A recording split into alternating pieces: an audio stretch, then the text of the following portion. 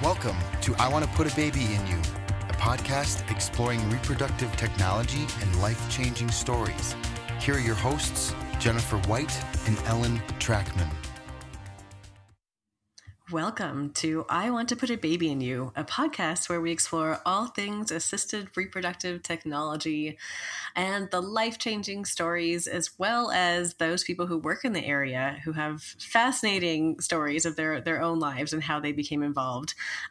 Jen, before we begin, what is your favorite TV show? Favorite or currently watching right now? How's that? Sure. So at the moment we are binge watching Parks and Rec because I guess we missed it the first time. And we watch a lot of BBC Great British Bake Off because we did used to live in England and we are a little bit addicted to that show as well. So yeah, no, that's definitely. What about you? Oh, so there was a time I could handle like the shows that people love, like Walking Dead and Breaking Bad and what's the Game of Thrones. And then like during the course of my having children, I became a super wimp. And I like can't take anything like that. So like I have to stick to like Project Runway and anything like really light. So I'm kind of still in that phase, unfortunately. I would say there's definitely some new things that I've been waiting on. Like The Good Place just restarted and I missed it, so now I have to wait. And also relevant for today, I really did love, and I know that they're about to have a season come out soon. Westworld. So Westworld. Definitely. And why is that relevant to today? I have no idea what could be important here. So no, we actually have had the distinct and wonderful honor of interviewing Carlando Scott, who was I believe a Union soldier in season 1 of Westworld. And yeah, why does that have anything to do with assisted reproductive technology, right? What could that do? But he also is an assisted reproductive technology attorney that I know you've had a chance to meet, and I've had the chance to chat at pretty extensively. So it's been a lot of fun. So, but we'll get to that. So who are you? Why are you here? I was going to introduce myself. I am Ellen Trackman. I'm an attorney specialized in assisted reproductive technology law, as well as the co-owner of a surrogacy agency with you. What? Who are you? What surrogacy agency? Who am I? I don't know. Yeah, who are you? I'm Jennifer White, the co-director and owner of Colorado Surrogacy, New Mexico Surrogacy, and Montana Surrogacy, my favorite places to be. So yeah, no, we had a fantastic time talking to Carlandos and really can't wait for you all to hear how much fun he is. Hi, today we are super excited and honored to have Carlandos Scott with us, who the only qualification he has to be here is because he's married to an Auburn fan. And that's why I allow him to be here. So yeah, everything else about you is less impressive. Apparently, that's correct. So, I'm reminded of that often. I am often reminded. No, actually, Carlandos is an attorney in the assisted reproductive technology field, and also an actor, a Hollywood actor. This is awesome. Wow. Like I'm gonna fangirl myself right on out. That's a pretty impressive combo. What can't you do? Right. I think I'm really just acting like I'm an assisted reproductive lawyer. Oh, that's what it is. So please, Carlandos, though, I know I introduced you a little bit, but please tell us a little about yourself. We'd like to hear you. No, but the funniest thing about it is the Hollywood actor. So to all the other actors out there who don't live in Hollywood, you're just as important. Hollywood actor means nothing. It means nothing except you're in a certain zip code. No, I'm first of all honored to be on with you guys. It's always awesome to see you guys around the assisted reproductive technology circles and see the wonderful things you guys have going on. Not the acting world yet, but just wait. You'll see us on set any day now. I'm high school theater. When you sneak us on. Listen, you guys should do a movie about surrogacy. Ooh. How awesome would that be? The life of a surrogacy agency. Ooh, no, I just fell asleep earlier. So. Wow. Listen, have you seen the Amy Poehler, Tina Fey movie? Yes, of course. Yes. Baby Mama? Yes, I love that. That's a great one. I love that. Loved it before I was even in this field. So anyway, Yeah, it's just the reality of our life, though. So, So how did you get to this place of being a combo actor / attorney, doing it all? Like, where did it start? It was a long, windy road. So I was 7 years. No, I'm just kidding. At the beginning, start at the beginning. It really did start early on. The whole acting thing happened on a fluke. I got in trouble in elementary school, and my options were see the principal or be Santa Claus in the school play. I was like, I don't know what that means, but I don't want to go see the principal. I know that much. So sign me up. Right. It started from there. But, along the road, you hear advice like get something to fall back on, explore other options and that kind of thing. And, by the time I was in college, I started doing mock trials and things like that and thought this law thing is pretty cool. But all along the way, I was still acting and still doing some local and regional stuff. I'm from the South, as Jennifer mentioned. Yes. So I was doing things locally in the Alabama, Birmingham, Atlanta, Nashville area. And even when I went to law school, I went to law school. You don't really rock the Southern accent. Is that from acting? That's funny. Maybe it is. That's funny. But my family tells me in the South, my Southern family tells me you don't sound Southern, but my Northern family is like, you sound so Bama. And I don't know. I just go with whatever works. I don't know. Maybe you adjust to who you're talking to and where you are. Maybe that's what it is. Maybe that's what it is. If I get really emotional, you'll probably hear it coming out. You'll definitely hear some y'alls. Now we have a goal. Get him emotional. Right. One tear falling down my yo. I need some fried pickles. What? No, you don't need fried pickles. What is that? That's an Alabama thing. It's an Alabama thing. It's a North Alabama thing. That's definitely fried green tomatoes. Yes, not only a movie, but a real thing. Yeah, but I'm not really big on the fried pickles. Don't know much about it. Now, I have had a fried Twinkie, which is unbelievable, unbelievably caloric, and unbelievably delicious. But hey, gross. All right, let's. Okay, we made it past 7. No, wait, where are we now? So, so you were into mock trial. You go to college. What do you study? I studied communications, which is probably the most importantly useless degree that one can obtain. It seems like it applies to everything. That seems pretty important. Sure, it applies to everything and nothing at the same time. It's like, I'm going to go out and get a job communicating. Wait, they don't. That's not a description? Like, they don't give out applications for that? Oh, okay. Well, I guess I got to do something else, right? So anyway, I guess I go to law school. Is it? And that's pretty much what even political science. It's like, I'm going to come out and okay, I guess I'll go to law school. Pretty much the only other option. So that's what we do. I actually worked for about 4 or 5 years between undergraduate and law school. I was a nuclear reactor operator in a whole different life. Wow. A whole other area expertise. That's impressive. Oddly enough, is very similar to how it's depicted on The Simpsons. Minus eating donuts in the control room, there is a big button, a big red button that shuts everything down. It's called the scram button. Did you hit that occasionally? I just wanted for fun? to so badly. But it's not that easy. So 2 people have to be involved. You both have to unlock this thing, and you have to both turn the key. And then so there's a lot of stuff involved, but there is an actual big red button that's labeled scram. And when I first saw the word scram, SCRAM, I was like, you've got to be kidding me. Like, we hit this and run or what? But it stands for something crazy. But yeah. So that was a fun time. But I was like, I just never saw my life kind of going like this. And about 4 years into that, how did you, being a a communications major, you're like, yeah, I'll go work with a nuclear reactor. That sounds natural. That sounds like communicative. Listen, yeah. My life is an assortment of crazy adventures that I never have planned on. But I was working summers in DC, and I was working on Capitol Hill, and I put applications all over the place. I was like, well, I apply to law school, I'll get a job on the Hill, and everything will be great. I'll do a year up here, then I'll go to law school. Well, lo and behold, the Department of Energy calls me back, and they were like, hey, we see you're from Alabama. Would you be willing to come in and test for this program we're starting And it was very, very like cloak and dagger. It was very hush. And I didn't know what it was, but I was like, sure. And I don't know if you've ever seen the movie Men in Black, the first one, where Will Smith goes into this room full of other guys and they're taking this test and people are behind glass watching them. It felt like that. Like the test had all kind of like sciencey stuff and physics, and I'm reaching way back in my undergrad. Like, I guess this is what the answer is. So literally, I think I put all C's down, and and then that's the point they reveal to you that aliens are real. They're among us.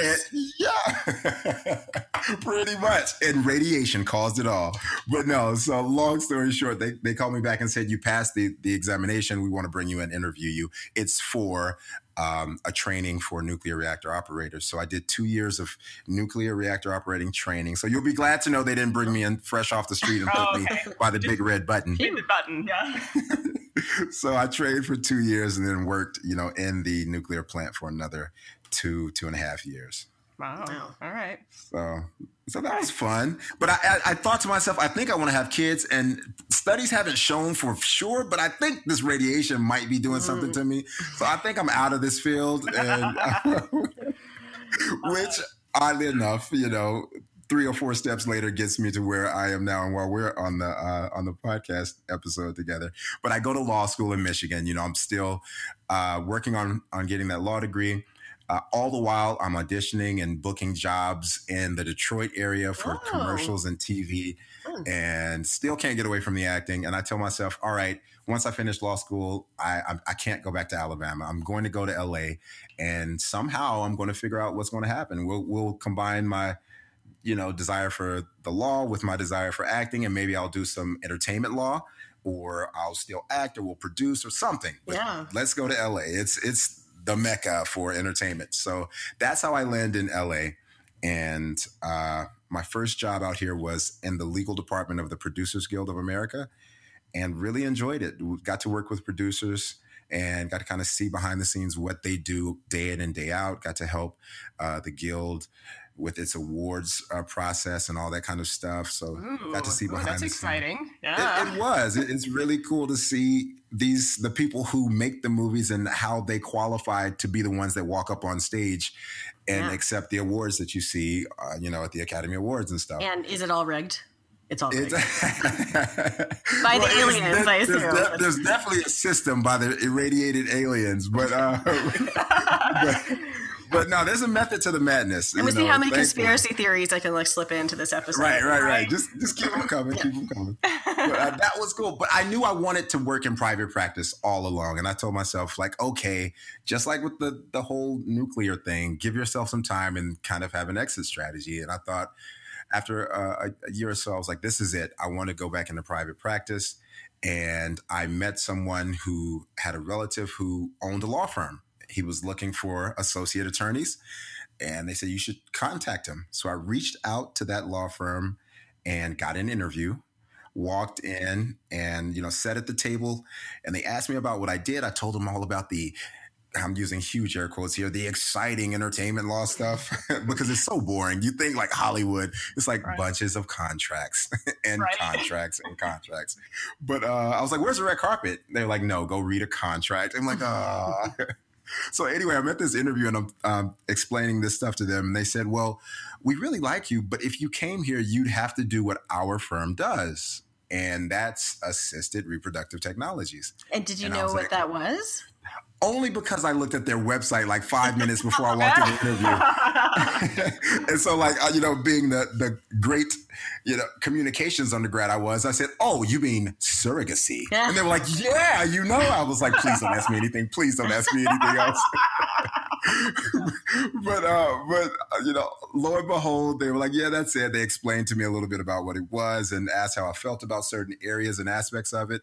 And somehow I landed the job, started working, and the rest is history. I fell in love with this practice area, with this industry, with what it does. And I knew that even if I left that firm, which I eventually did with their blessing, thankfully, and went out on my own, I would still want to practice assisted reproductive technologies. And are you still acting during this time that you're working at a firm? I am. So I'm They're a very understanding employer. Well, here's the thing. They're amazing people first, and then they're amazing lawyers, and then they're amazing employers. But at the end of the day, though, they're still employers who have to run a business and turn a profit, or they can't serve any more clients eventually. So they were very understanding. They let me work, in somewhat of a flexible capacity. I couldn't do everything I wanted to do, but there were certain times where I could, make the entertainment and acting thing work, and I was able to make up work. And thankfully with assisted reproduction, a lot of it is transactional. Now this firm was one of the very few firms in the industry that actually did litigation. They went to court and fought cases that resulted from assisted reproduction, unlike lots of attorneys who only do the contract, but the bulk of it was contract work. So, you can do contract work at 1 a.m. and just make sure it's ready for the rest of the day. So I was able to work, did a few indie projects, shot some TV episodes and that kind of thing. But yeah, it was a lot of fun. Cool. So you stayed there for a few years, but then you made the leap, though, right? I made the leap. It was a handful of years, and the peculiar thing about it was, I say peculiar, but it was really refreshing looking back. They actually mentioned it to me, and that's what let me know that they're really, really great people. But they said they believed in me. They said, we see what you're doing. We see your maturation over the last handful of years. You're a great attorney. And we think you're ready. If you ever wanted to go out on your own, we would support you, and we would support that decision. Now, imagine your boss telling you that, though. Amazing boss. Well, how bad do you think I am? Are you trying to get rid of me? Yeah. Thank you. That was my first instinct. I was like, Jen suggests it to me all the time, but not in that supportive tone. Yeah. You should leave, Ellen. You should. Yeah. I think you're ready. Yeah. Like, really, I've packed your box. You're ready. Exactly. Right. But no, I was terrified. I was like, oh my God, I'm getting fired. This is the nicest firing I've ever heard of. Like, I am literally packing my bag as I hear this conversation. But I just kind of let it go. And a few months later, they came back and was like, did you consider what we talked about? And I said, yes, but I'm very happy here. And they're like, no, man, we'll have you forever. But, we think you're ready. And so that's kind of, it was the push I needed to really jump out there on my own. And they lived up to their word. They've been supportive. Every phone call I've made, every question I've had, they've been there the whole time. So it's been great. But, it's and you guys know from running your own organization that it's a different level of responsibility that you feel, and a different level of help that you can offer a client when you're kind of at the reins of things. And so that's been one of the satisfying things for me, is being able to put kind of my imprint on how I think the practice should be and services that I think should be offered. So it's been really, really, really fun. And how do you balance it now? How much is acting? How much of it is running the firm? It's how much is sleep? Do you sleep ever? What is sleep? What is I think I've heard of that. What is that? Is that like? I don't know. I'll tell you when I figure that out. But no, I wish someone had told me how much of running a business is running a business and not doing the work. So there's doing the work, but then there's running the business. So that was year one, kind of figuring that whole thing out. How do I balance the work with the business?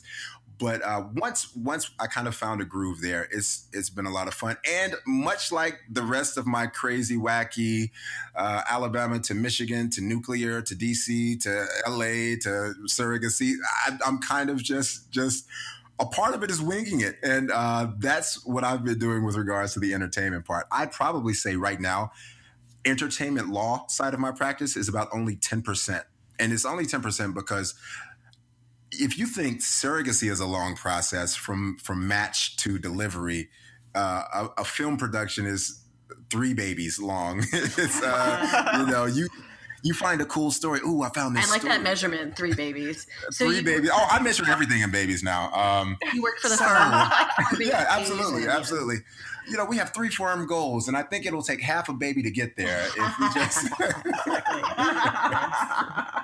I'm like, babe, let's save for a new car. I think in 2 babies, we should be able to make it happen. Yes, exactly. But you're also still not, aside from entertainment law, you're still acting on the I side. am. And can we drop some names of some projects you've been in? Or, so what have you been in? Well, I'll say this, something that you've never heard of before I say like something you've heard of, because I felt like it was and to use this theme throughout is my baby. The first project that I produced and starred in is a project that's probably the most overlooked Oscar nomination of all time. It's called. At least you know about the awards and how to get in there, right? Right. I should have used like that slip to my a name advantage. in. I should have. I should have been like, hey guys, you want to take a look at this one? No, but it's called Hayride 2, and it's if you like thrillers and it's horror, I assume, not right? supernatural, it's kind of horror-ish, but more thriller than horror.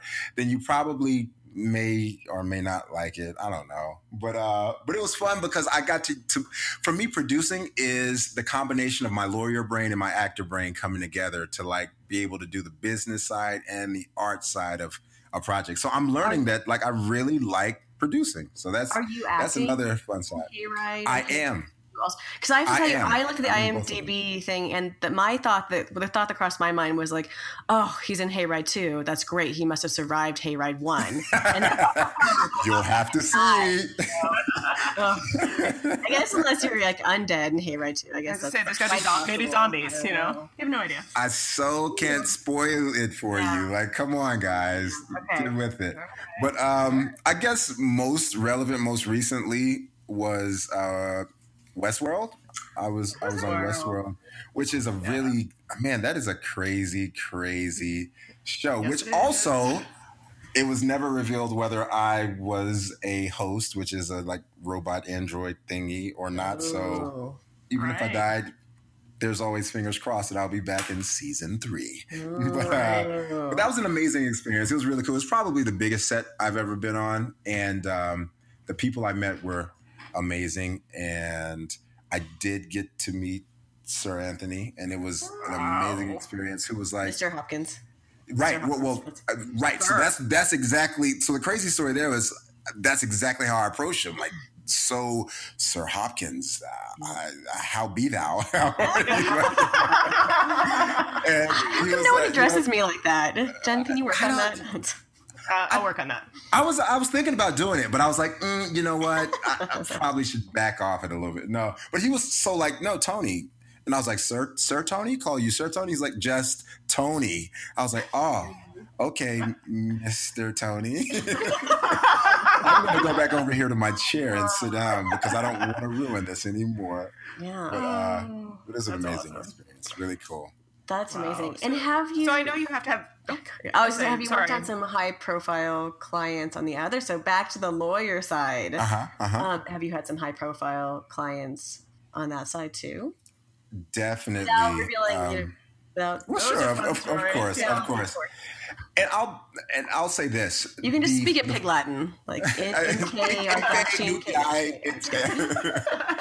So the firm that I cut my teeth on this whole side of law on, I was fortunate enough to land a job with them, and I didn't know what it meant when I started with them, but I soon learned that they're one of the industry leaders on the legal side of things. In fact, they helped write the actual legislation for the state of California that addresses assisted reproduction. So like they were in on the ground floor, when this thing first really got started.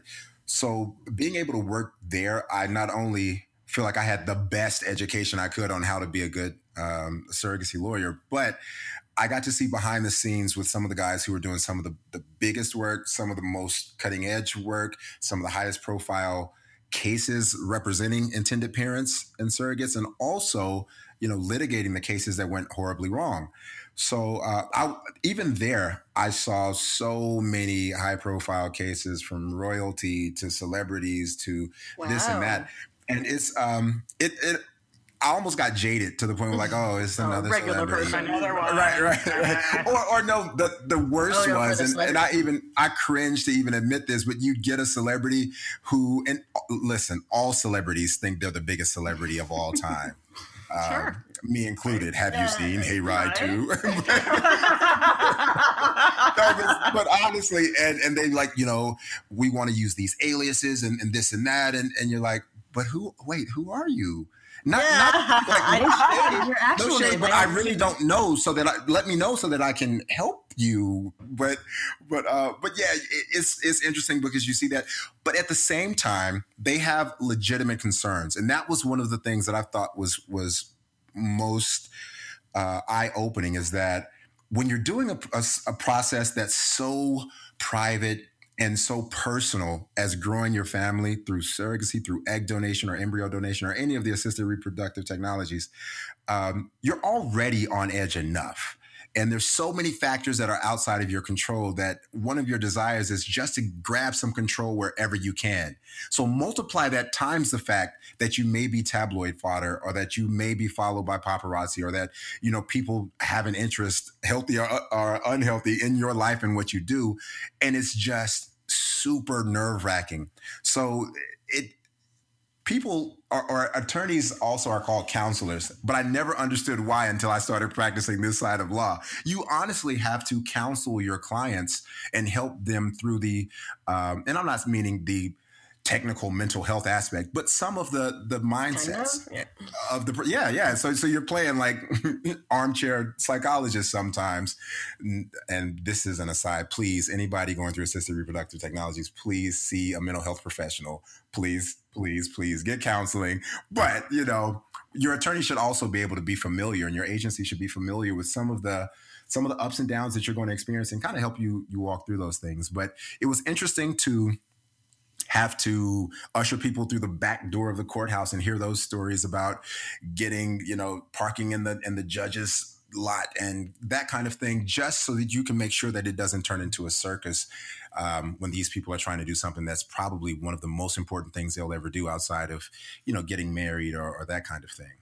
And so did they put a lot of those security things like in the actual contracts? Like they had to be negotiated as to how those things would take place? Not necessarily. There's always a confidentiality and privacy part of any contract, whether you're, the Sultan of Brunei or whether you're Jenny from the block. you're going to have those kind of things in your contract.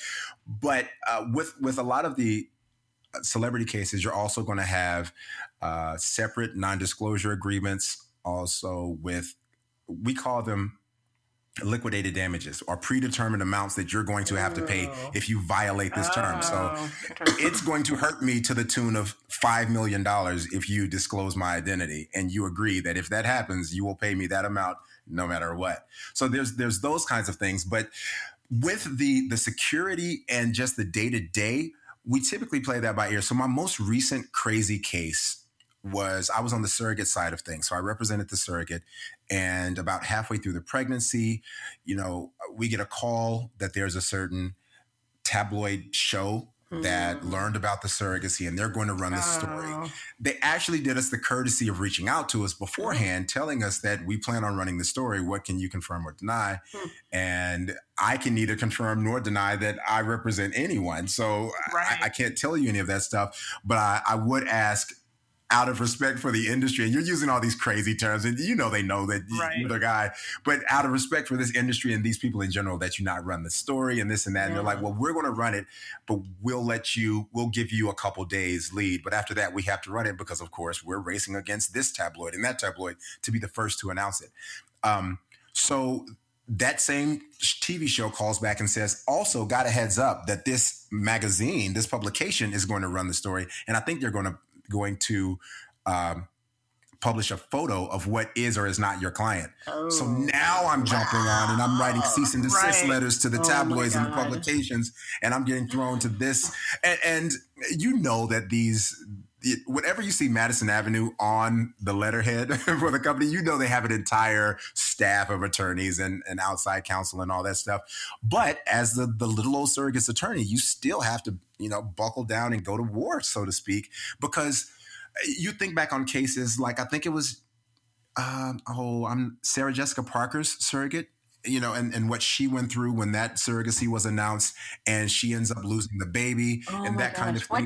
Do you mind telling people? I don't think a lot of people know what happened there. I say we don't know that. And I don't know many of the details, but what I do know is that it became public knowledge, and she did endure some harassment by paparazzi, and it became just one of those stories. And this was one of the early celebrity stories. I think now people are a little more aware and used to hearing about surrogates for celebrities and people, and a lot more celebrities are open about infertility and about the challenge and struggle to become parents sometimes, especially when and I have so much respect for the women who put their careers first, and that they're building their career and their life, and just naturally it's a function of biology. The longer you wait, the more difficult it becomes, and that's what happens. And so it's more vocal now and people are more aware of it, but back then, I don't think people were as aware, so it was a huge deal, and they endured the harassment and all that. And was the baby lost because of the extra stress? I'm not sure, and I don't know if it was ever determined with any degree of medical certainty whether that was the case. But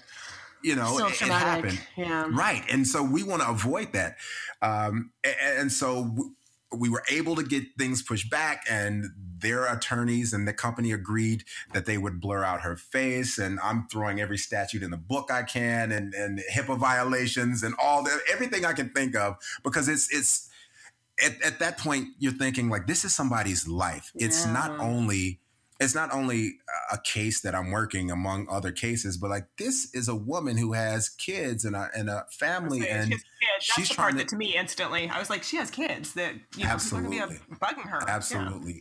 And I'm getting phone calls like, hey, there was this weird person following me outside of the playground where I was. And I'm like, are you serious?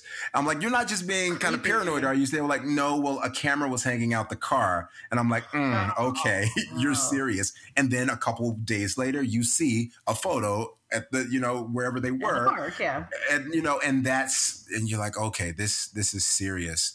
So then you liaise. I love using terms like that because it makes me feel like I'm like in a spy movie. You liaise with the intended parents, security team. And I guess the craziest I've seen is like decoy cars, at the hotel, that there's one that leaves and goes to the hospital. And then there's another that comes later on with the actual surrogate in it, and it's unmarked. And I'm like, unmarked police cars? And they're like, yes, sir. And I'm like, okay, I'm not going to ask any more questions, but sure. But that really helped me understand not only how important it was to my client, but that the intended parents understood how important it was that the surrogate be protected as well. And when I see that kind of relationship, it lets me know that, okay, this is going to work out. Like, even though we're at the 11th hour anyway, like, this was a healthy relationship. They both respected each other to the nth degree. And that's what it's all about. That's why what you guys do is so amazing to me, because you match. And I always tell clients that come to me before they have an agency, that is so important. The matching, and make sure you actually match with this other person. Well, I was just thinking, for the celebrity angle, that's hard for a gestational carrier who's already going through so much to be a surrogate to say, and would you be comfortable with this whole other level of complication of your privacy possibly being violated, where people are after this information? That's a whole interesting, different aspect to it. It is. And I think the general public doesn't realize what all goes into it on that end, on the front side. Because, for instance, the surrogate I'm thinking of now, she had been a surrogate, I think, twice before. And so this was her third surrogacy. So she had represented or worked with intended parents who were not celebrities. And when the stories came out, it was, she wanted to carry this celebrity's baby, not knowing that she didn't know the celebrity. She didn't know who it was when she decided to sign up. She looked at the profile, the generic profile she got. And then afterwards, after the NDAs and all those things were signed, then she had an opportunity to find out who it was and decide at that point whether you're still willing to go forward. That's so interesting. And so she had already committed. How does a profile look? It's just like, a heterosexual. Right. I've happens to be a rapper. So my day job is this thing called film. Right. So I president this country. Yes. No, but and I think mostly with that, and I wasn't intricately involved on the match end of things, but what I understood it to be was it talked about their background, their upbringing, sort of the things that were important to them. It didn't get into much detail about what they did for a living and that kind of thing, but just kind of talked about their hopes, dreams, aspirations, background, and kind of that kind of thing. And she was like, which are really important. I can get with that. I can really get with that because we feel the same way. So that's awesome. The whole thing, like, it's a whole new level. Like, I'm sitting here, like, wrapping my head around, like, how also, like, as a gestational carrier, like, I always encourage both sides when we're creating a match. Like, if any doubt, you walk away. But, like, would you as a gestational carrier feel a little starstruck at that point? And you're like, oh, I should do this just because it would be exciting. Or, like, sometimes people make decisions based off of, brash emotion that they don't think through the ramifications of it. So I'm like, that's a really secondary thing to think about too. And we had those conversations up front. We said, listen, now your privacy is definitely, could definitely be placed in jeopardy at some point. So would you be okay with that? And when I represent surrogates, I try to paint scenarios. So in addition to going through the contract and looking at the black and white terms, this is a breach and this is what breach means and blah, blah, blah. Let's paint some scenarios. So what if X, Y, and Z happen? Would you be willing to reduce in that circumstance? But what if it's not necessarily that circumstance, but it's just this circumstance? Would you reduce then?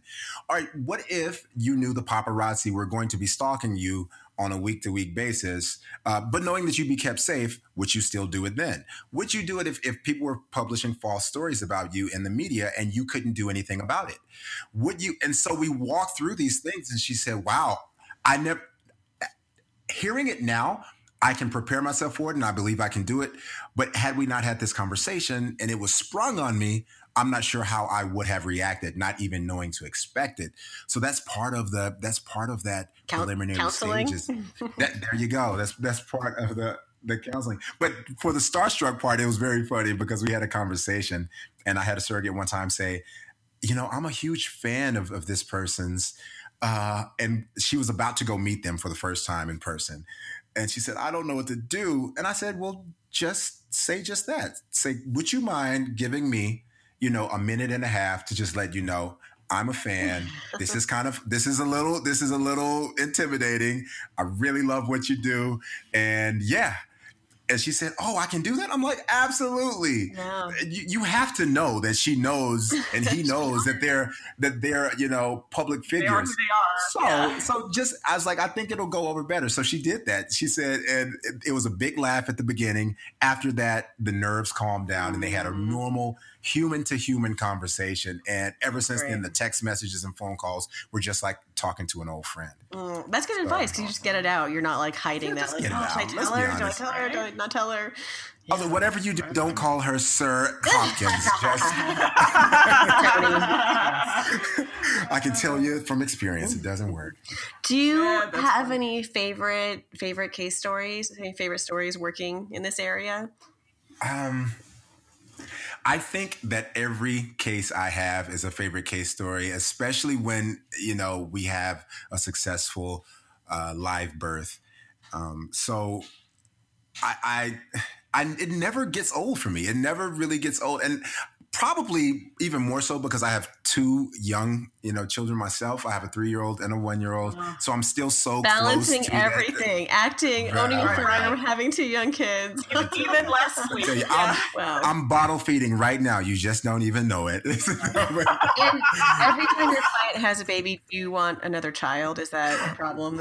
Well, because I have 4 and it's a serious problem. Bro. Like, oh God, stop. Okay. Well, yes, until I'm reminded of like that first 3 months and I'm like, oh no, I love sleep way too much. But a lot of stories are really moving, especially the ones where you have clients who have tried and tried and tried. And you guys know this as well as I do, but every client I see, unless it's a single male or, a same-sex couple. And even sometimes in those instances, by the time they talk to me, they have tried everything. everything. They've spent so much money. They've, subscribed to so many newsletters, and they followed everybody's advice and even the wives' tales and all those crazy things. And they've just finally settled on this. And so I have to recognize often that I'm dealing with clients who not only have never gone through the process, it's one thing for me, I see this every single day, but you've never looked at a surrogacy contract, or you've never talked to a gestational carrier, but you've also done everything you possibly can. And you're coming to me with a lot of, for lack of a better phrase, baggage about family formation and growing your family. So it's really rewarding to me when I see that couple or that individual who, has tried and they're down to their last embryo. They may have had a cycle or two that didn't work out, and, they're trembling because the transfer took, and now we're through the first trimester, and we're filing finalization paperwork, and delivery day is coming. What do I take it back to the hospital? I'm like, yes, you also take it back to the hospital. and they're like, oh. I remember I had a single male intended parent, and he was having twins, and I was like, hats off to you. Yes. You know what you're doing, right? He says, I think so. And he had a support system. He had help and that kind of thing. But I remember him writing me and saying, I have my two beautiful girls, and they handed them to me at the hospital, and I couldn't help but think, wait, it's all on me now? And I was like, brother, I know the feeling. But man, it warms my heart to see cases like his and others where they have, tried everything down to the last embryo, and it works. And it's like, man, that's why I do it. That's why I do it. Right. I don't want to, I like happy stories, but sometimes do you have any sad stories too? I mean, that's the hard part, is that, there's a reality to this too. Thanks, Jen. What a downer you are. I know. Yeah, right? I know. I'm always the jerk. I always am the one who ruins the party. Got it. Yeah.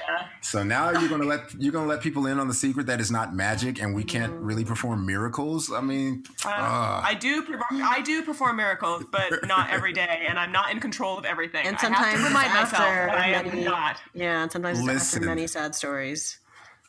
And it's funny because I talked about control early on, and there's so many things outside the control of intended parents that oftentimes I've worked with intended parents and surrogates where the relationship seems a little overbearing or a little much, and it's like, I'm getting text every 20 minutes. Is this the way it's supposed to be? And it's like, no, it's not. Let's figure out a way to regulate it and monitor it. But what you have to understand, my favorite gestational carrier, is that what you're carrying inside you is every hope and dream and last dollar that this woman or this man or this couple has. And so if you can imagine, especially in international cases, if you can imagine giving, you have a pot of gold under your bed and you give it to somebody 10,000 miles away, and they're telling you they're going to watch over it for you and give it back to you and like double it for you. Like, you can imagine how nerve-wracking that could be to be like, I can't see them. Are they really going to double it? Are they really going to give it back to me better than I gave it to them? And so you have those. But as much control as goes into it, I have to remind clients that no, we're not miracle workers. We're not Mother Nature. We're not God. We're not whoever it is you believe makes babies come alive. We're not those people or that person. So all we can do is exactly what the doctor recommends and what's legally safe and sound, and the rest is out of our control.